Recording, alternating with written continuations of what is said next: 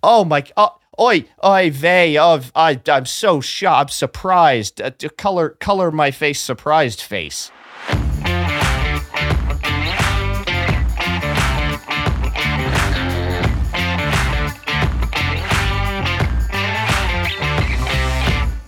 And welcome back to another episode of the Refactored Podcast, where it's our goal here to suck just a little bit less every day. My name is Chris Tonkinson. And my name is Frank Cole. And this is episode number 69. Nice. Recorded May 24th, 2022. Part 2. We're doing 69 again. Right? Nice. Again. Which, nice. Nice. Goodness. So so first of all, I will explain because it's on my end. So No, it's not like, the first 2 weeks that we missed, I was on my deathbed with the Rona, right? Mm-hmm, I have not, we've been very diligent about precautions and so forth. And my wife works clinically. And so for us, we never had a hope of like avoiding the Rona. We always knew that she was going to traipse at home from the hospital, so it wasn't like an if, it was a when. But we took precautions. We did the right trademark thing. Never would have dreamed that like a one-day business trip, and I would be the plague bearer. Now, luckily, nobody else got it. But it even after 3 shots, I was like pretty rough for a week. That's pretty really wild because I had it. I've gotten it twice. I did the shot and I did the booster. I never did the third booster. Do you have like a chalkboard in your office, like days since last Rona? Like, I'm not go up and erase it. So I caught it twice. I tested the first time. That would have been Delta was the variant at that point. And then I'm pretty sure, but I didn't test for Omicron because I had very similar symptoms, but they were significantly muted.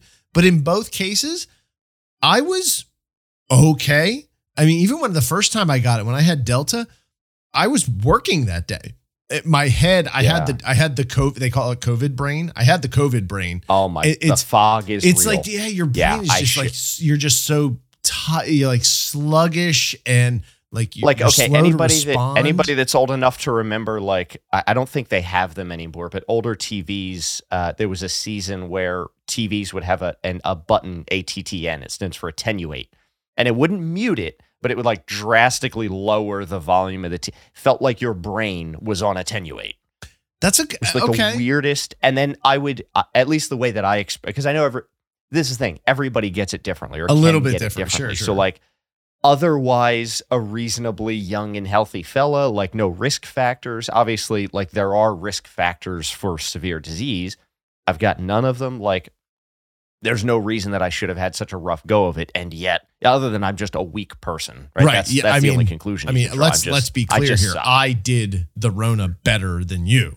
So you did great. I failed. Right. I mean, because these are the things we keep score at. I win. You win. That's what happened. I win. That's okay. That's what we're saying. So you win COVID. Right? I win COVID. Yeah, I think that's this one's on my board. The bullet points of this. Now we can roll the credits and we're done. Like that's it. But like, so I mean, I was completely on my ass for a solid 4 or 5 days, and then like pretty rough for the next week. Like it was almost a full 2-week event, and then even still, I have like a little linger. I'm back to normal. I have a little bit of a lingering cough, and that's it. Anyway, so we missed 2 weeks. So we missed 2 weeks because I failed coronavirus, and then we missed a third week. We tried to do 69, and we didn't record it. This is my thing. Look, if you're gonna do 69, you record it, right? Obviously, that's what you do, and we lost the recording. Phrasing. So we did, and oh god, that sounds gross. And I have been doing so. There is an oddity with my setup, and it has now traversed complete new systems, because one of the things that we so you got a new system. So I have a new system, which is we spoke briefly about last week, and I guess I could talk about it again. So I have a completely new box, new job, new computer. It was time to upgrade. I have not upgraded my new my. That's great. I would recommend add facelift to the list to really complete the transformation. Like, I'm sick of looking at you. It's like years now I'm staring at you. If we could fix that one bug that's been backlogged every quarter now. Like on one of the stand-ups, we gotta we'd have a grooming session and bump that up. Well, yeah. Okay. So, you're such a jerk. So upgraded the system. It's a totally new box. It's a totally new OS. I went from Windows 10 to Windows 11. And I did not pull any of the things over the software was all installed fresh. There is a thing somewhere in the daisy chain here that Bork's audio recording. It has to do something with my program I use called Voicemeeter, which is it's an audio control panel. Think the digital equivalent of those giant audio interfaces, with the knobs and the dials and things that you would see in a concert. And you're sure. So you're sounding pretty confident that it's Voicemeter and not Zoom or audio cables. Oh, I know for a fact. Right? Like, you're pretty sure it's. I know for a fact that it's okay. Yes. Now, something else may trigger it to go cattywampus. But the problem is extant with it. Right, because because our recording, and I can even for the sake of the interest of the audience, I will throw in a little clip, So this is what it sounded from like the last episode. So this is what it sounded like, and this is why you're not going to hear it, okay? It's been a while. It's been a little bit. What is it, 2 weeks? We had to take 2 weeks because you can't get your life together. I can't. You're just a freaking mess of a human being. Yes. And that was terrible. You obviously can't publish awful. this. You can't even clean it up. Like, I don't know of a filter that exists that would get that back. I can't kind of do a thing about listenable form. Exactly. Yeah. Exactly. So, and in fact, now I'm being paranoid. I'm going to just pause our recording real quick, and I'm going to play back what we've got because I want to make sure that we're still good. Okay. So hold on a second. Okay. And we're back, and everything still sounds fine, and we're good. So, we're not screwing ourselves. Yeah. So, so whatever I don't know what triggers it. I do know that the new microphone, the Shure here, this bad boy doesn't trigger it as often. The Yeti seem to misbehave with it quite a bit. I think it has something to do with the USB connections, and if something goes janky, then it'll sound like crap. But anyway, if that happens, that happened to us once before. If you remember, real early on, we lost very one other first episode. We lost one of our episodes, so it was like single digits. I think it was like number 3. It was 3 or 4 or something like that. But yeah, so I mean. So we lost the original 69. So we had to do, a fresh 69. Hey, phrasing. Because now you get sloppy seconds. It's what. Jeez. Good Lord. Sorry, this episode's gonna get censored. Come on, we're gonna get censored. Like the 13-year-old boy is strong with this one. Like, it's just, it can't be avoided. I apologize. Lord, I apologize for that right there. It can't be avoided. So it's going to happen. Yeah. So anyway, so now we have been out a couple of weeks because of you and then because of me. Although technically we were out 2 weeks because of you and only 1 week because of me. So again, so you won that too. I win that as well. Yes. So racking up. That's. That's just how these things go. I'm just going to, I walk around with that fanfare just playing in the background. That's how I live my life. I always, so like if Bitcoin goes to $1 trillion, right? Oh. And I'm some kind of what I'm going to do, I'm going to buy some hot car, right? But I'm going to have it modded, not just with a sound system, like maybe a minor upgrade inside, because you don't want to add too much weight to what I will absolutely do just to be an ass to the world.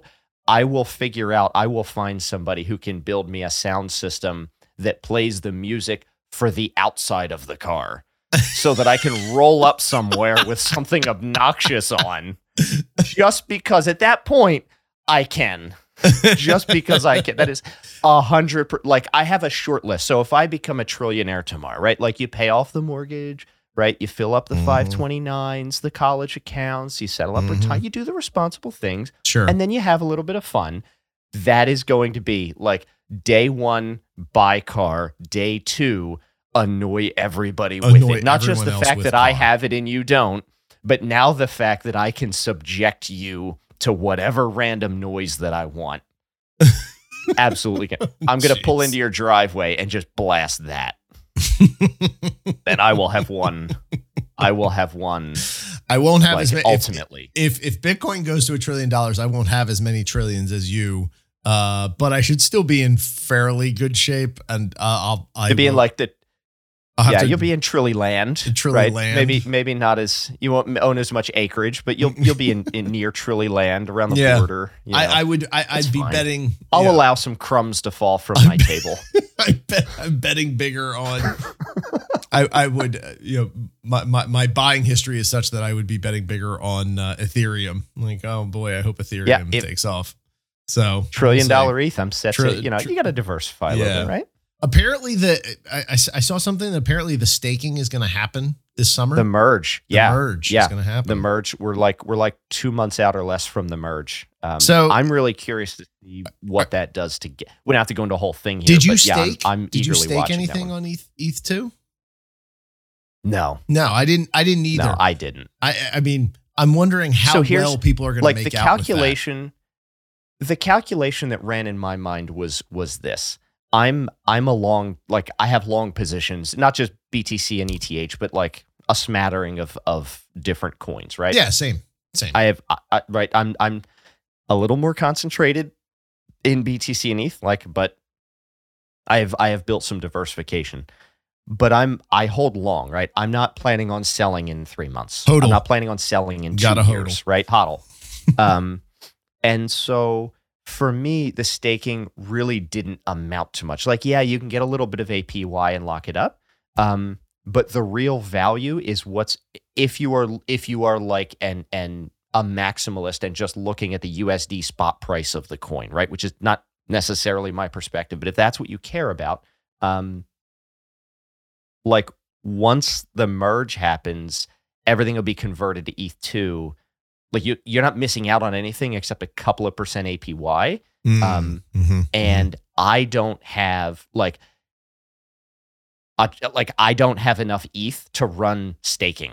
So I would have had to stake on Coinbase or with a non-custodial, and that's not my crypto. And I just didn't feel comfortable doing that. And so, yeah, I got you. That makes what sense. it is. Yeah. Now I know some people. I know some people that have been mining for like years and have enough that they could stake. I don't know. I don't know if they are actively.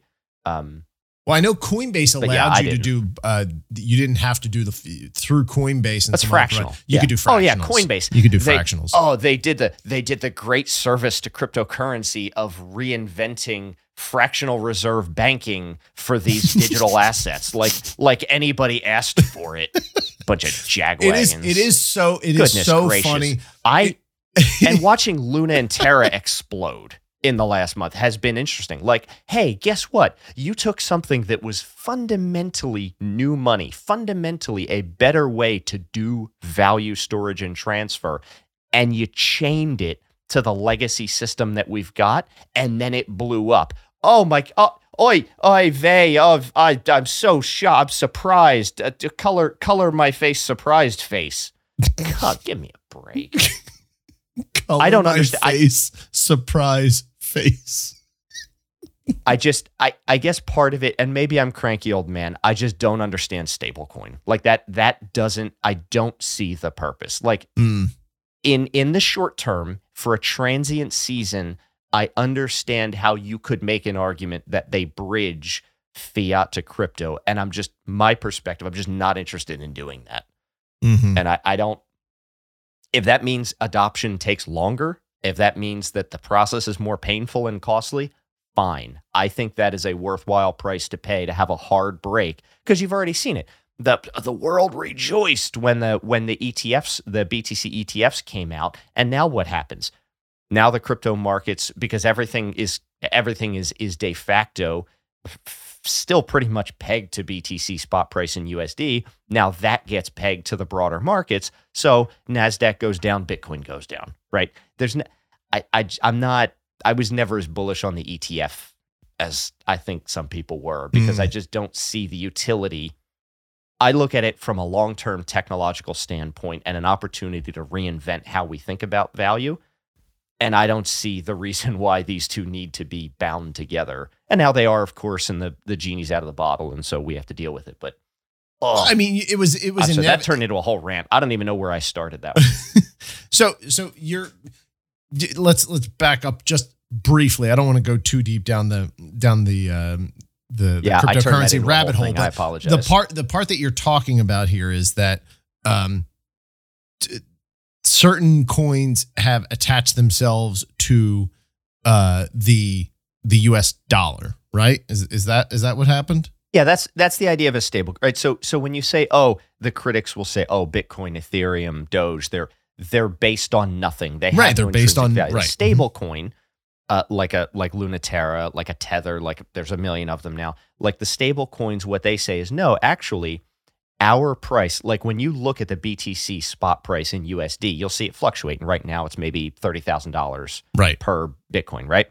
A stable coin aims to always have exactly a $1 spot price. Right. So the idea is the organization will mint stable coin when they have actual USD cash or an instrument that's close enough in value and liquidity to it in their holdings. Mm-hmm. So if they can raise $1 billion in capital, they store that and then they mint 1 billion coins, and they're always in parity. And they're, it's Wall Street, quote, providing liquidity, unquote, to the market, which I have issues with that.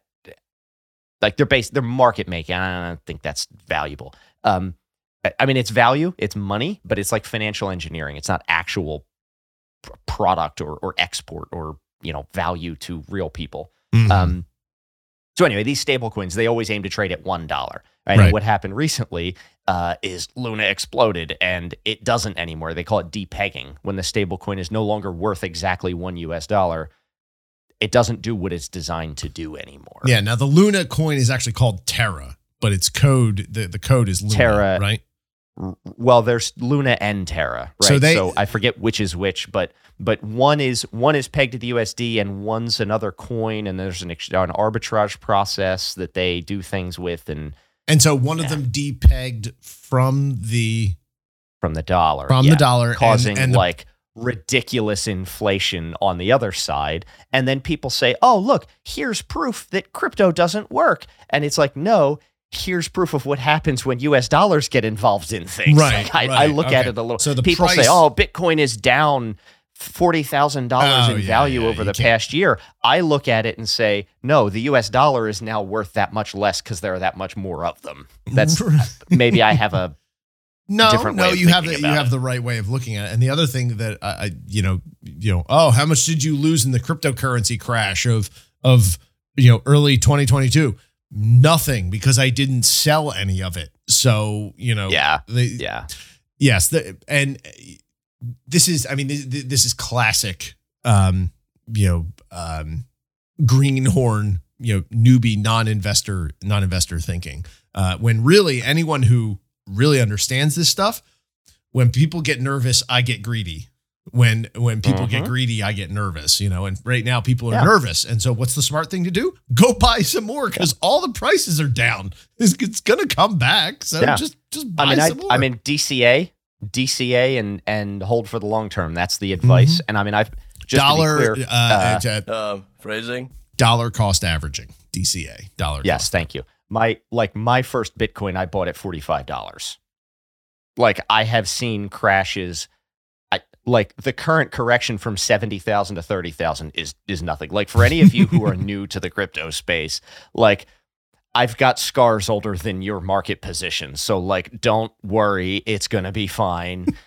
Don't spend more than you can lose, and everything will be wonderful in a few years. That's like, and part of that is understanding of the traditional financial markets and how money itself works and how our U.S. a lot market of this works. is just and then the other half knowledge.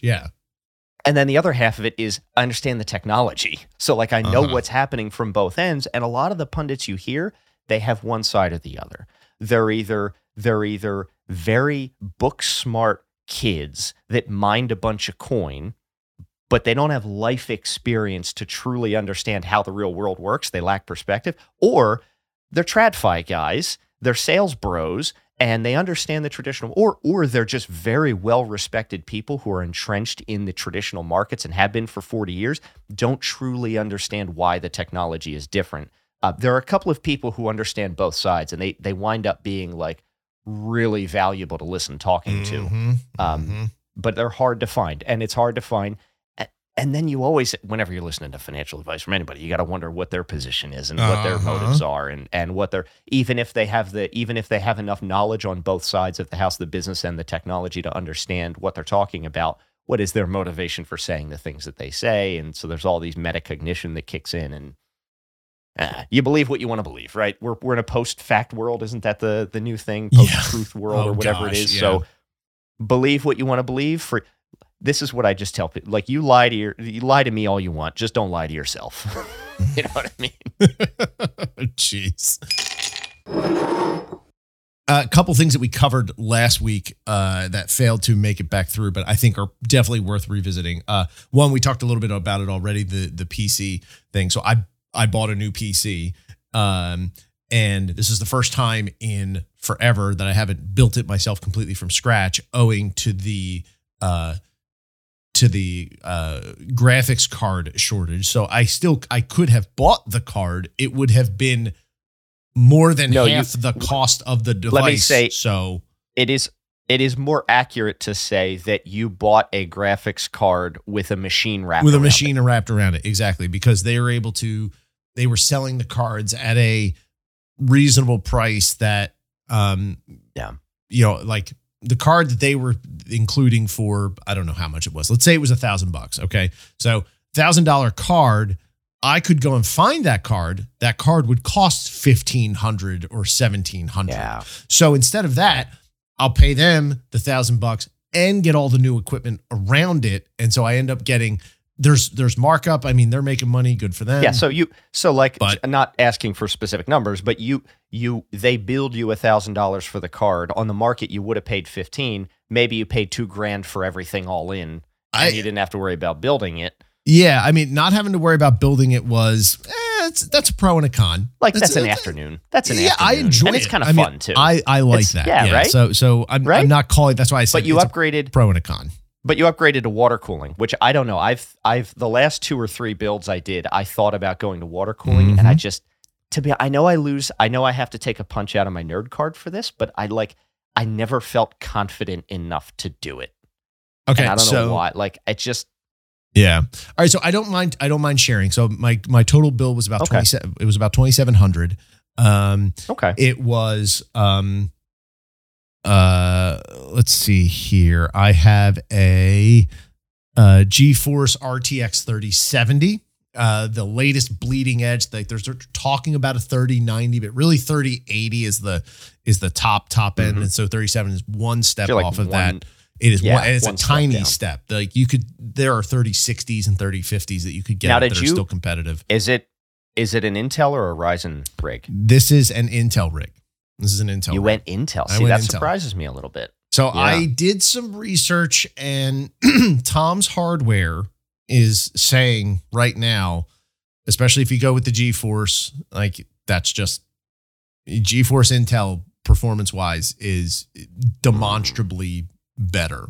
Okay. Now, I mean, we are talking with the Ryzen, right? Yeah. And so we're talking some serious min-max. Well, I looked at the ATI stuff too, and because AMD and ATI, I think they're owned by the same people now. Like, they've sort of paired themselves up to compete against Intel. And, I think AMD bought ATI years ago. I think they did. Yeah.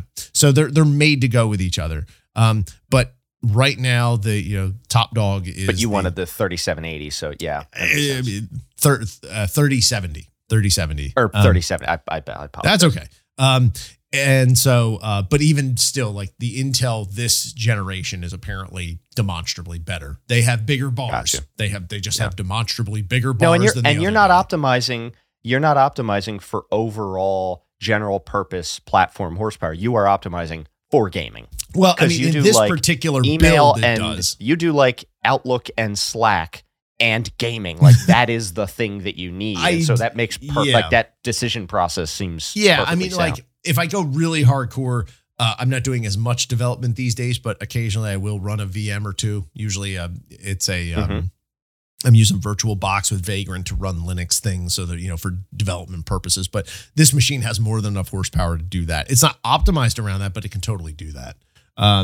So interesting things I learned from this. You know, I used a company called Origin PC. These guys they were apparently original Alienware guys. And then Alienware got bought by Dell. And then a bunch of people left Alienware and started doing the same thing again. And under this moniker Origin, they clearly have a partnership with Corsair because all of the gear was Corsair. Like it's Corsair towers. I had 100 different options of Corsair light up fans that I could have done. And, you know, a dozen Corsair cooling options. Yeah. Like it was all Corsair branded, which is fine. I'm actually fairly impressed with it. It's got a really cool interior lighting system that I haven't had before. I remember I did cold, my first build. I was over the summer when I was in college. It was my senior year. So this would have been 2002, 2003 time period. I bought a case. I bought a Dremel. I cut out my own window and mounted plexiglass in there. I had cold cathode ray tubes. Do you remember that? That was the big technology for the light ups, was cold cathode ray tubes. And so I had all that stuff in there. I haven't done light up ever since I was like, yeah, it's too much work. Screw it. Just put a panel on it. I don't care. This came with a glass panel. So I went, screw it. We'll do this. So it's got a set of lights, LEDs going around it. Some fun stuff there.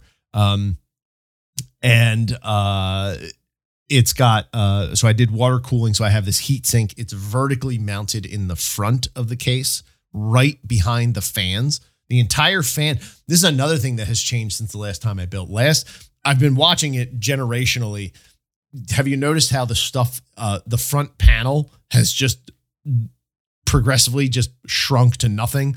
You know, you had floppies back in the day, and then it was CD drives and then DVD drives. Now it's nothing. Like it wasn't even an option for me to get CD or DVD drives. Really? They are gone. They are completely gone. Now, that's a standard ATX case? It's a standard ATX case. Okay. It will. So the last build I did, I went with, what's not Yeti. Mini, Micro, Falcon Northwest. No, the manufacturer. I can't think of. Oh my gosh, I'm going to kill myself. The name of I'll link it. But wait, the name of the case? Link the case manufacturer. Yeah. Goodness. Oh, I know who you're talking about. But it's not a full tower. It's bigger. It's expanded. It's bigger than a full tower. I've never. Yeah. Max tower. The thing's huge. Mega tower. So I have. I get that. I always made sure there were bays. And I have never built a machine without an optical drive. Right. After the SD cards and the floppies and all of that, I always, even this one still, now I built this in like 2015, 16 time frame. Yeah, you and I both built our kits at the same time. I remember that. There's a Blu-ray, right? Yeah, so I have one too. I have Blu-ray in it. In that one, I have it. If I were going to build one today, and you know what? When I, a couple of months ago, I got to the point where I had to upgrade, wound up buying that M1 Pro. It's got no drive in it. And I kind of like, should I buy their little super drive dongle thing? And I didn't, Apple and I dongles, still boy. haven't. Don't even get me started. So many dongles. Many dongles. And something in my bones tells me that like they might actually go USB-C. Now it's been like 10 years. It's been about a decade. I think with the iPhone 4, I want to say they moved from their old wider 30-pin connector to the new digital Lightning, the 16-pin, 4, 16, whatever it is. And the one that's it's reversible. You can go in either direction with it. And so you don't have to worry about USB superposition. Right. Well, the old pins, that was fine. But it's been about a decade since their change, and now USB-C is a thing. And I'm wondering, because some of their charging bricks are, the other end is now C. So I have a I'm test. wondering if No, I think it's going to happen. So I have a Mac laptop here. It is all USB-C. It's a newer model. It has all USB-C. They are holding out on the iPhone, and we may have even talked about this because I don't think Apple's not all in here, because if they were, they would have made their flagship device, the iPhone. It would have had USB-C. So they're holding on because it's their Lightning standard, and I'll believe them that when they're all in, when they in fact go USB-C with the iPhone. I think it'll happen. I think it should happen, but it hasn't yet. So part of the resistance, as it always has been, is going to be their ability to effectively move as much peripheral if they move to C. Because if they move to C, like if I can charge my iPhone with USB-C, I am how much less likely to buy an Apple charging cable brick and USB-C cable, right? Yep. And that's part of the calculus. Oh, there. 100%. I was gonna lump it under a more broad definition of not invented here syndrome. Like Apple is the king of not invented here syndrome. They always want all their own stuff. So I think that's like 10% engineering and 90% sales. I think they when they do that, there are technical specifications that are sometimes meaningful and sometimes kind of on paper different from the extant wider market standard. Right. So you can, I think, make a case that their standards are better. And if you're all in, and you're in the ecosystem, blah, blah, blah. More meaningfully, though, they get to sell more dongles. Yeah, I think they get to sell the mark. Like, are you kidding me?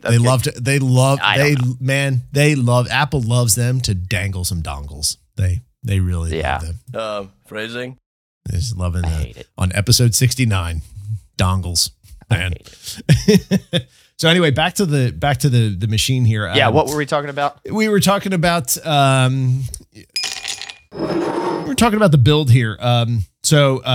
It was cool that there's no optical drives of any kind. And in this build, I completely forwent any SSDs. It's all M2s, although technically an M2 drive is a form factor. It's still an SSD, but it is significantly smaller and it lives right on the motherboard. That's the first time I've used those in my home build. I love these freaking things. Like, I don't have the cables. Yeah, they're nice. They're small. Oh my gosh, it's beautiful. I want to see more M2. Yeah. More M2. I can already see what's going to happen here. Even the last time I built. Yeah, the last time when I built my rig, there was even at that, and again, 2015-16 time frame. That was M2 early. was enough of a standard. Yeah. My OS drive is, and now it's small. It's 64, 128, but I don't need a big OS drive because I got a half a dozen spinning rusts in there too. Right. So I lose the nice factor. But let's say you want like a 2 terabyte M2, guess what? All of those cables, all of those drives, gone. Physical space, all of the heat that they generate, poof, noise, energy. No, it's huge. The noise, and that's actually that's actually what I did. I have a 1 terabyte M2 for my operating system, and then I have a 2 terabyte M2 for my data. So super duper cool. Really tiny, eliminates a ton of clutter on the machine. I love it. I went cheap with the RAM. I got the cheapest possible RAM option because I knew that was going to be marked up crap. So I just got the cheap option, and then I personally upgraded it to the full 128 that the motherboard. It is amazing to watch I watch the system usage, and the bar is just so tiny compared, percentage wise. Right? Oh, look at that. Look at all that empty space. I love it. I turned off window paging. It's all so. And now Slack is down to utilizing 40% of your system memory, which is great. You have so much overhead. Jeez. I know. I knew you were waiting for it. And then, so the other thing that I did that was new in this one was the water cooling. I had never done it before. Mostly because I didn't trust myself. I wanted somebody else to do it. And so I see the system now, which is nice. So I've got some exposure to it. It's a giant radiator. It's inside the unit. I think I mentioned before, it's behind the fans. It's sitting vertically. There are a couple different, depending on the case and the way the case is developed, there are a couple different placements. I like what this one does because it uses the front area, which now no longer has any drives, puts it right up against 3 giant 120 millimeter fans. And that's another thing. All the fans are huge. They're all 120 millimeters or bigger. And so they're really, really quiet. Even when this machine is absolutely cranking, it's really, really quiet, which I love. And so the fans blow through the radiator and keep it cool. And the radiator, right now, it only supports the CPU. I don't have it hooked up to the GeForce. It would have been a huge aftermarket expense to radiate the card, so I skipped it. The card itself is massive. It takes up 3 slots. It is so big. And these things just it's like a literal brick. It is a giant. It is a massive. That is brick. The size Yes. of a brick. I promised last week that I would take pictures so that you could see it, and I will. But it stands alone by itself, which is kind of cool. But the inside of the case, between the absence of the SSDs, the absence of the little fans, because now I've got the cooler over top of the CPU, so I don't have one of those little tiny, 80 millimeter fans on top of the CPU. And just the lack of cables. It's gorgeous. It's this elegant simplicity of it. It's just beautiful. I love it. I had my old unit was mounted under my desk. I've got this one actually sitting on my desk. I can look at it, and I love looking at it. It's just fun to look at. Yeah. So it's cool. So I did that. That's pretty cool. If you're looking to do builds, I can definitely recommend Origin PC. Their online ordering was super easy. There were a ton of customization options, and turnaround was like a week. Custom build. It was turnaround was a week. Bad. And the cables themselves, I didn't order custom sleeving or anything like that, but that's to wrap the cables. They still do a really nice, tight job keeping all the cables clean and organized. That's really what you're paying for, like that white glove service. So I can definitely. I've got 2 picks this week. That's the first one, and this is not a sponsor. We have no sponsors yet. Although Origin, give us a call. I'd be happy to sponsor you. And super, super good Origin PC. Check them out. Super augmented, silent, and deadly. I just might end up enjoying this. Okay, and the other one is actually a couple weeks old. This one came up while you were sick, and we've been talking about it, but we never, we didn't talk about it on the show. Well, we did last week, and then it died. I ordered, and last week I didn't have it when we were talking. This week I made sure I have it. So I ordered this tablet called the Remarkable tablet. This is Kindle uses the e-ink. It was like a Kickstarter, right? It was a Kickstarter. So you know how Kindle uses e-ink to read. It's the same technology, only now you have a pen and you can actually write, and you end up with a very natural feeling and natural looking handwriting experience. And so it's this tablet that's designed for note-taking. You and I have both been, for a long time, notepad carriers, keep something nearby to write notes. We've both tried a number of different form factors to, find something that's easy to carry around. From I've used the Moleskines and the legal pads, and you're using, you've got the little, I had legal at one pads. point the smaller ones. I've used the Moleskine, the full size, the little mini one you can fit in your pocket. I've done all kinds of different things. Right now I've got like a baker's dozen of these mini legal pad sheets on my desk with a bunch of notes that are disorganized. He's got like a pile of them. They're these little it is literally there's like 13 or 15 of these things, and what a mess. Disgusting. I've never found something that really felt like it worked for me. Right. So I would recommend checking out this, because this really works. The nice thing about it is it never runs out of paper. It's digital. So I just keep expanding it, and it has organization functions built in. So I can have they call them notebooks, and I can have different things inside of it. Again, I'm doing a lot of recommendations of product today, and it sounds like these are like sponsored bits. They're not. This is just, these are not sponsors. This is just cool crap that I've been playing with. So I watched these guys for a long time, and I finally took the plunge. I wish I had done it sooner. The writing experience on this thing is amazing. It feels very natural. I'm not sure if the microphone's going to pick this up, but this is what it sounds like as you're writing. Okay, so I can see. Okay, so there's a little bit of the wavelength. I think I got a little bit of it. So that's what it sounds like. So it feels, there's a good tactile feel to it. It erases with the nub of the pen. Is the eraser. Like it's cool. It's really, really cool. Now, what about so I have two. I guess I have like 4. Okay, it's 5. Now it's 6. They're multiplying. I have questions. So So Many first of all, questions. So many questions. how responsive is it? So e-ink is historically slow to respond. Yes, I'm right. thinking about how much is the lag time of the ink showing up behind the stylus when you're writing?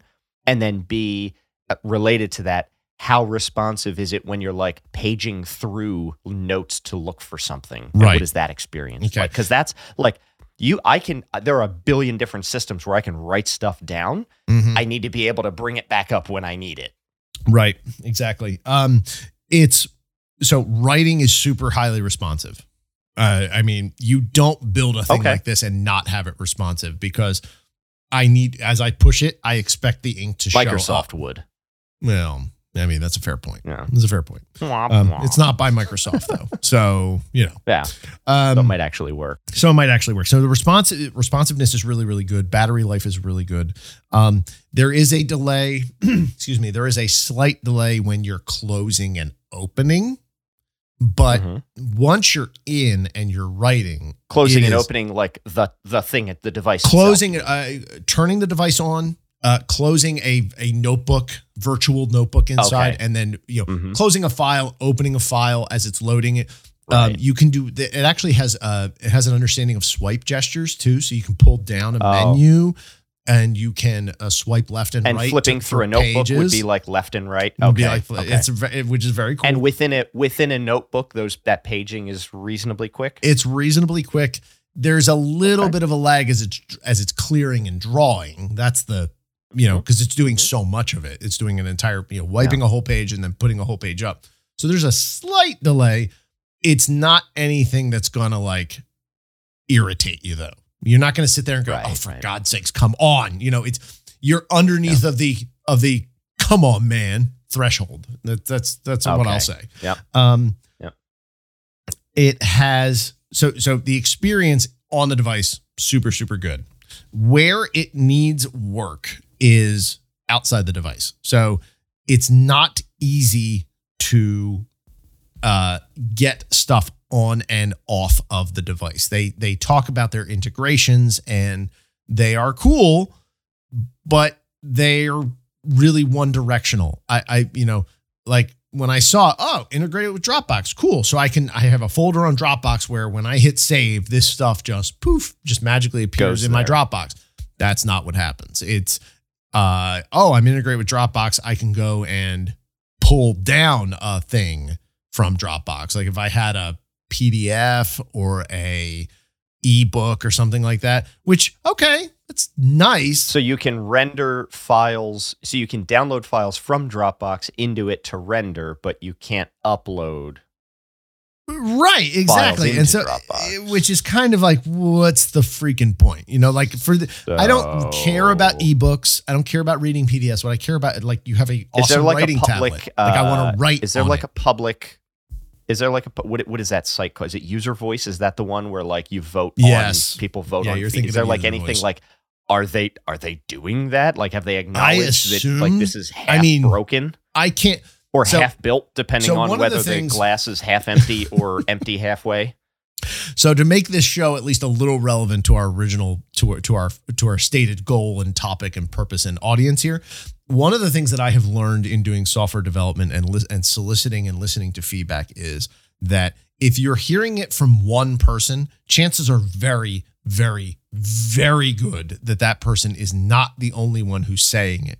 And so you have to, Unless they're typing in all caps and have nothing good There to is- say. right, Like, there is the some- same reason that I don't pay attention to 1 or 5-star reviews. Like I exclude you. Exactly. So there is as much art as there is science to this. You have to learn to read the stitches on Yeah. the fastball. I'm using a lot of metaphors here, but generally speaking, if the feedback is sane, logical, rational, well-reasoned, well thought out, chances are very, very good that the person you're hearing this from is one of some size audience of your product that is seeing and experiencing it. And so it becomes this game of figuring out, where is the most feedback, and you can do things to solicit it and things like that. But anyway, my point is with this device, I'm seeing this stuff. It's super obvious. I have there is no way in hell they don't already know it because it's just so obvious. I have a writing device. You're connecting me to services. All I want to do is put my notes on that service or pull my notes from that service. And that's it. That's it. I don't care about all this other crap. That's not the point. And it's Wi-Fi, or do you have to plug it in? This is Wi-Fi. Now you can plug it in. It has Wi-Fi. It has Wi-Fi. What about charging? USB-C? USB-C. Or is it that micro? USB-C. USB-C. Okay. It is USB-C. And battery life. Battery life is outstanding on this thing. It lasts forever. Okay. I have charged it. I've had it for a couple of weeks, and I think I've charged it twice. So it's very, very power efficient, which is very good.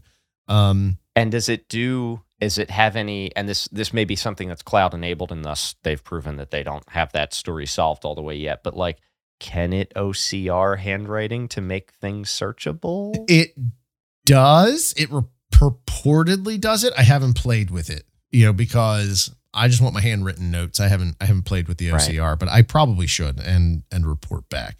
It does. Because I know I saw on their website that. One of the other things you can do with it, and I think it's got to be plugged into the computer, which does make sense. But B, you have to have their cloud subscription, which is sucky. You can plug it in and then use it as like a Zoom whiteboard, which actually for me would be kind of clutch. So but I yeah, would not be happy about adding is a cool. subscription. Yeah, so that is cool that you can use it. As I wonder if there would be like, I wonder if there's like maybe like a third party driver or hack or something where I think you were going to say Wacom, like if you could, because Zoom has a whiteboard feature on it. Could I just bring up Zoom's native whiteboard and then use this as a generic input? I mean, that to me and would be work around that. Yeah, more than the ability to read PDFs or ebooks. That would be a super killer feature. Unfortunately, right now, it's attached to Wi-Fi and it's attached to their subscription service, and so you have to pay the subscription service to connect to the device. This is the part that this kind of annoys me. It's a Wi-Fi enabled device. And I'm going over Wi-Fi to my local machine and then what happens is a window shows up on my computer and I can draw on the tablet and then the page that I'm drawing on shows up on the screen. Right. So then you go into something like Zoom and you share that window. Screen share. Now you're screen sharing. Right. That's how it works. I've done it. It is really cool because the other nice thing about that, as opposed to something like a Wacom tablet, is it's actually the drawing that you're doing is on the thing that you're drawing. Yeah. And so you're not doing this you can see it. Right. You don't have to get used to using that interface without looking at it. Like because that's a thing. That is a thing. Memory. Getting used to drawing on those stylus things and looking at the screen for your drawing, like how your drawing and your output are disconnected is a thing. Human So brain is not meant to work that way. Yeah. So it is cool. It is very cool to do that. But it's attached to their subscription service, which I feel is kind of garbage. Like unless I haven't looked under the hood at the software too deeply, unless it is actually, I mean, I guess it could be doing the full trip where it's using the subscription service, Wi-Fi, all the way out to the subscription service. So for that one, and then the desktop so for app that one, goes I think, out to the subscription service. Well, here's where they have a leg. And I'm just thinking as having been a professional software developer for a minute, you build that feature into the device, right? Everything that's on the device that stays on the device that you don't need Wi-Fi for, I think you buy the product, you get access to the features, and that's the end of the deal. Anything that requires ongoing maintenance and development from them, there is rationale for them to then charge a subscription because now now you move to a Windows 11 PC, maybe that software doesn't work the same as it did on Windows 10. And so we have to have somebody on staff to,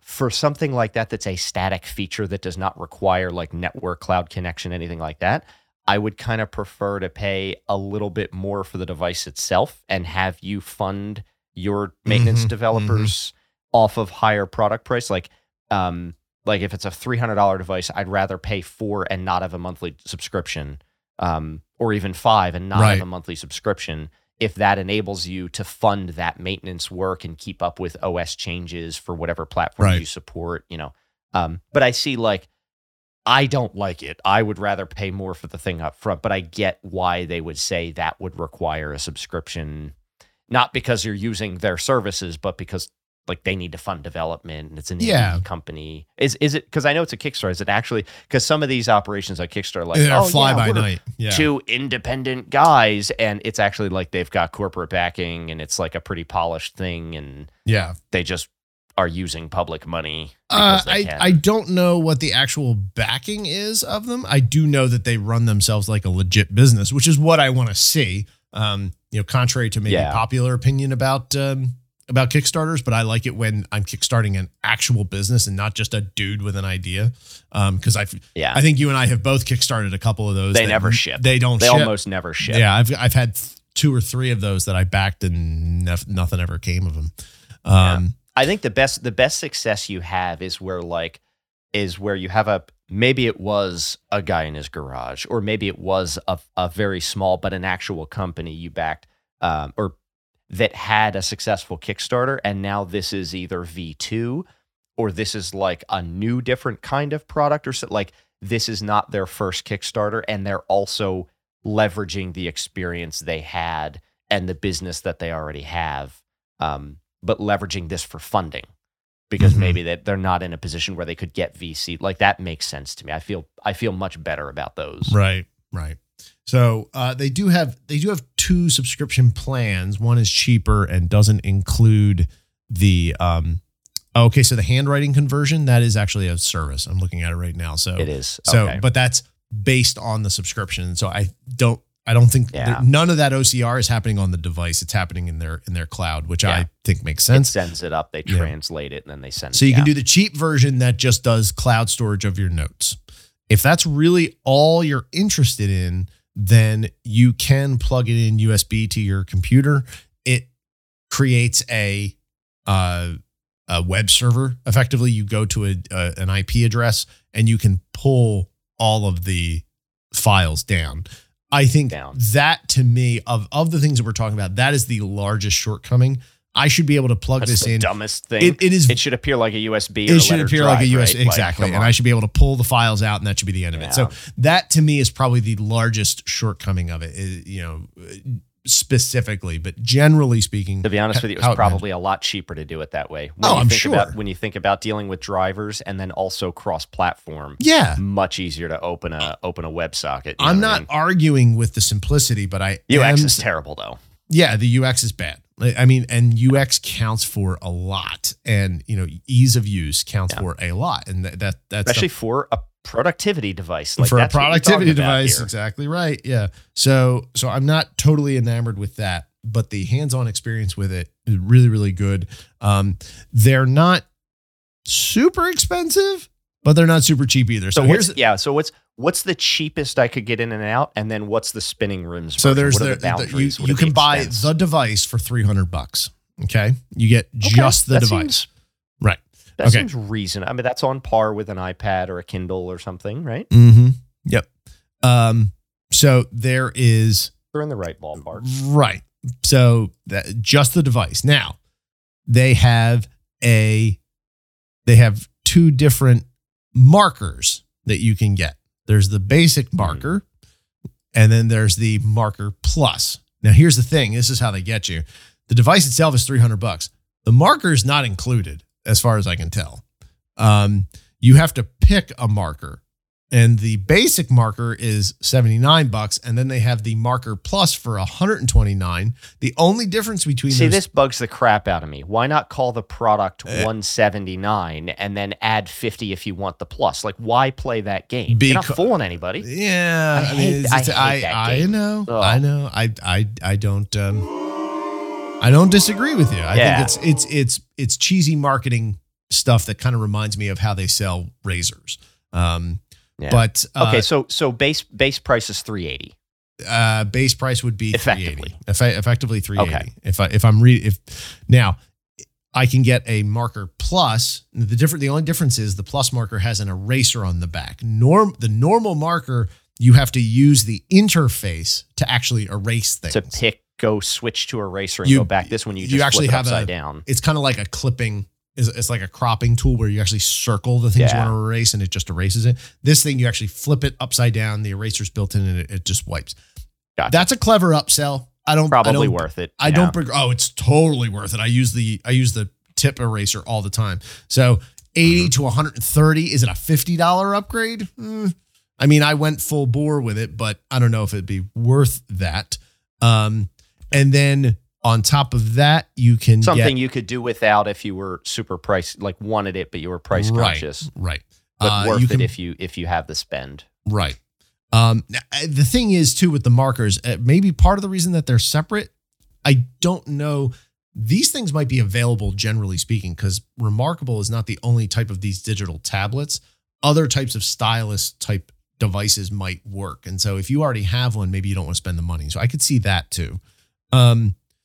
Then there is the Folio. So you get the device, but you don't have it wrapped in anything. And for a device like this, you kind of want a screen protector around it when you're not using it. You can get a basic Folio for $80 or does this pricing sound familiar? Basic Folio for $80. And then you get the, which is it's a folder effectively that it slides in and out of. And it's cheaper fabric materials. Or you can get the Book Folio, which it actually sits inside of with a magnetic attached hinge on it. That's $130. So again, $50 upgrade. Same deal. And you can get, but you don't need a case for it. Whereas you actually need the marker. So a little bit of a difference, but same pricing jump. Yeah. But then, I mean, like the device is made to, like the edge of it is magnetized. It's made to plug into this thing. Right. And then the Folio, again, markups, you can do the basic gray plastic polymer for 130 or you can get the premium leather for 170. So like you can see as this thing goes here, it ends up adding up pretty quickly. So it says, from $299, you end up spending like $700 when you get all the things. If you go spinning rims, If you go spinning rims, it's $700, which, I will say I went spinning rims. It's nice. Like, this is clearly how it was intended to be used. Still, though, I don't know. It's a good experience. Like, I don't understand. I don't know much about these like styluses, styli. If you could use something else, you did. Like, if you don't actually have to buy it from them, like I don't know how that tech works. Yeah, I'm not 100% sure either. But like segmenting the market between 300 and 700 with the tiers that they have and the things that they offer, like that sounds reasonable. It is reasonable. What I don't like, maybe I have to go back through the process because let me see here. I'm gonna try and buy this. So I'm gonna choose a marker. Oh, it says no thanks. I don't need a marker. So, but you'll need a marker if you want to sketch on the display. Can I use my thing without a marker? If you're only reading it. Oh, so that probably. So somebody, you said it. You can read PDFs and ebooks. Somebody wants to use it just like a Kindle, then you wouldn't need. Why the hell would anyone? But why do would you that, buy this though? product? Why would you buy this product? Kindle? Exactly. So that to me, like, I get that you're offering because the ebook, the e-ink Kindle is only like $100 now or something, right? Yeah, they're so cheap. Kindles are so cheap. And honestly, depending on the PDF, if you're dealing with any kind of rich formatting, color, graphics, Kindle and e-ink is not the way you want to read that anyway. Like when I read, I'm a fantasy book reader, and a lot of times the fantasy books come at the front with maps. There's a map of the fictitious world.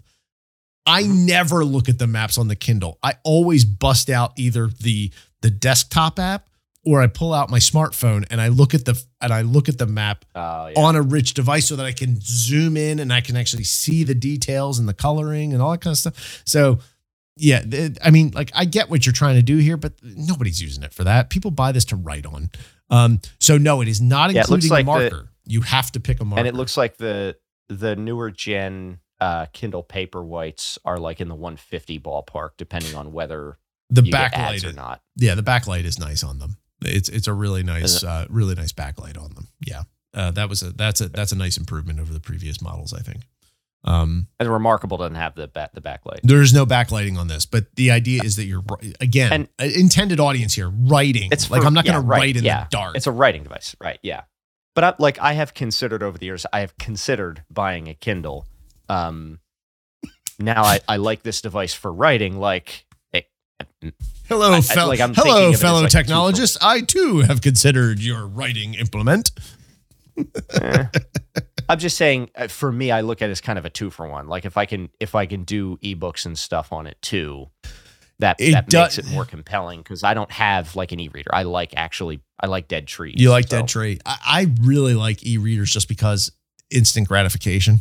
I like Kindle specifically because instant gratification. I can buy the book right there and then poof, 3 seconds later I'm reading downloads it. And I mean that is really now. Really is nice. Is it just ebooks in a specific format and PDFs, or can it render other content like other file types? You know, I don't know if it renders other stuff. Those are the two that it calls out. It might try to. I wouldn't imagine that it would open like a Word doc though, if that's what you're getting at. I haven't tried it.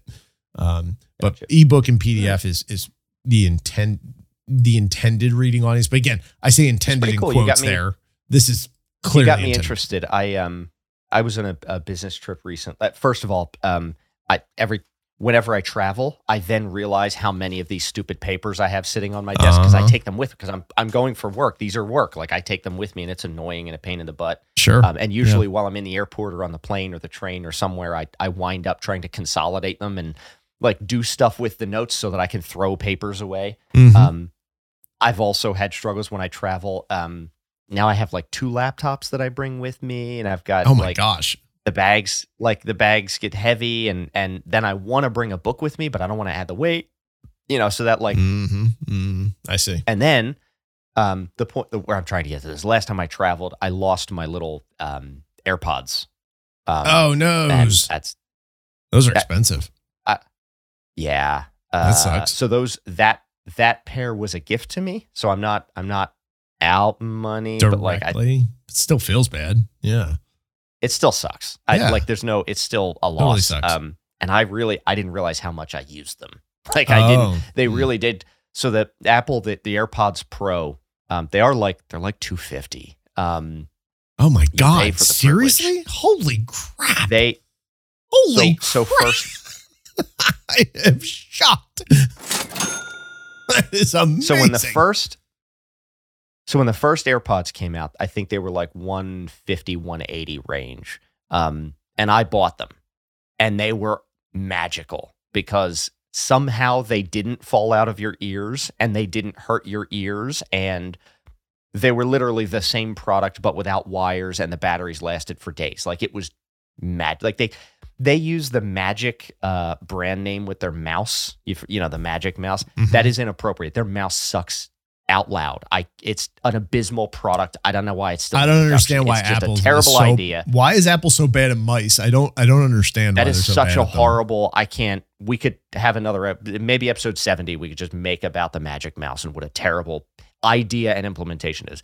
The Magic brand label should have been applied to the AirPods. 100%. They are magic. It is a phenomenal device. And then when the Pros came out, I looked at them and I said, "Oh man, those look great."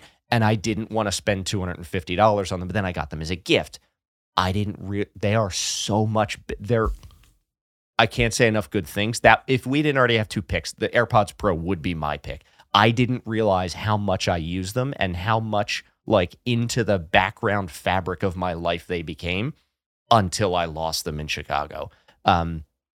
So now I'm thinking like, I want to buy the AirPods. Like I want them back again, but I'm like, do I want the Remarkable instead? Like now this mental calculus, like money is not in. ETH isn't $1 trillion yet, so like until that time, like money is finite. Now I'm having to make decisions here. I'm shocked to find that gambling is going on in here. I cannot believe how expensive they are. I can't wear earbuds. So here's the thing. This is a problem I don't have. Yeah. If you have an iPhone and you're considering it, go do it. Like hard recommendation. They are worth it. It's a wonderful product. it's a little pricey, but honestly, if you look at the other wireless, the Skull Candy, the Bose, like you're in that ballpark. You go high enough. Sure. Yeah. Audiophile. It's not without precedent, right? No, for sure. No, I wouldn't call them audiophile, but it's not, that ballpark price range is not without precedent within the market. They're competitive to some degree. Right. But if you're in the Apple ecosystem at all already, just go do it. Pull the trigger. You will not be disappointed with the standard or with the Pro, depending on whether you want the ANC, which I would recommend. But or if you don't want to spend that money, or you already have, and now next week we're going to come back and it'll be like, well, I found some money in the couch and I had a moment of weakness, so now I bought both. I don't know. Okay, and so for the rest of the audience, so if you already have them or you don't want to spend them, you could alternatively buy the Remarkable 2. So that's picks 2 and 3 in a single way. We're catching up is really what we're doing. Super augmented, silent, and deadly. I just might end up enjoying this. That's a whole bunch of picking. And I know we're running out of time, but maybe this time I won't be stupid enough to try to update GitLab right before we publish an episode. How about we don't do so that? The CI pipeline won't break. Yeah, how about we not do that? I'll put the link in the show notes. This has happened a couple of times over the years where I update GitLab and there's a break. And I will say on balance, I'm salty at the number of things that GitLab has broken for me and stopped production over the years. Compared to the volume of changes that they deliver, I think their defect rate is actually pretty good in my experience. But it does happen, and it does present a problem. However, and this has happened a handful or two of times over the years, and I've been using GitLab for 9-10 years now, maybe more, like almost since it existed. And what I have found is that by the time you update, if you're dumb enough to update to a .0.0 release, which I have been many times, when you find a problem, there's almost always somebody who's beaten you to it. There's an issue tracked and the workaround is posted, and you can just SSH into the server, Vim some file, make a one-line change, and you're back to functional. So shout out to both the overall defect rate of GitLab and the community for being so quick to fix the damn problems. I'm also still a little salty that so many things break so often. But again, thinking about it a little more fully, like they have a pretty agile to the loop. amount of software they produce. Yeah. No, I'm saying I was salty about their overall QC effort, but relative to the volume of software they put out, it's actually pretty low. So shout out to GitLab and the community. I'll link the specific issue in the show notes in case anybody cares. I don't expect anybody will, but know that if you're running GitLab yourself, do not update to the .0.0 because there will be broken things, but by the .0.1, they're usually worked out, and anything that's not, look in the comments. So hopefully I will not make that mistake this time. Yeah. But we better get out of here. Yeah. We did have a more fulsome discussion around the benefits of open source, and the fact that GitLab is a better product than GitHub. Maybe we can revisit that next week, because there were some good nuggets in there that got lost in that awful recording that happened last week. I like nuggets. I'm a grown adult, but I like nuggets. I might get fast food for lunch now. Okay. All right. Well, if you want to hear more about nuggets or open source or tablets or how to collect feedback, if you're liking what you're hearing, let us know. Or if you're not liking it, let us know. Feedback@refactor.work is where you can find us. You can also get the show notes that Chris was talking about on our website. Refactor.work is the website, and you can find all that good stuff there. If I got through it. I don't know if you know this, but URIs are not email addresses. Yeah, I know that's kind of an advanced internet topic, but we'll take it slow for the newbies out there. If you want to read more from me, you can check me out at hotcoals, KOEHLS.com. If you want to check out Chris's musings, he is at tonkinson.com. It's spelled like it sounds. Lucky bastard. This has been episode 69. Nice. Again, of the Refactored podcast on May 24th, 2022. Thanks again, Chris. I'll talk to you later, pal. Thanks, Frank. See you, man.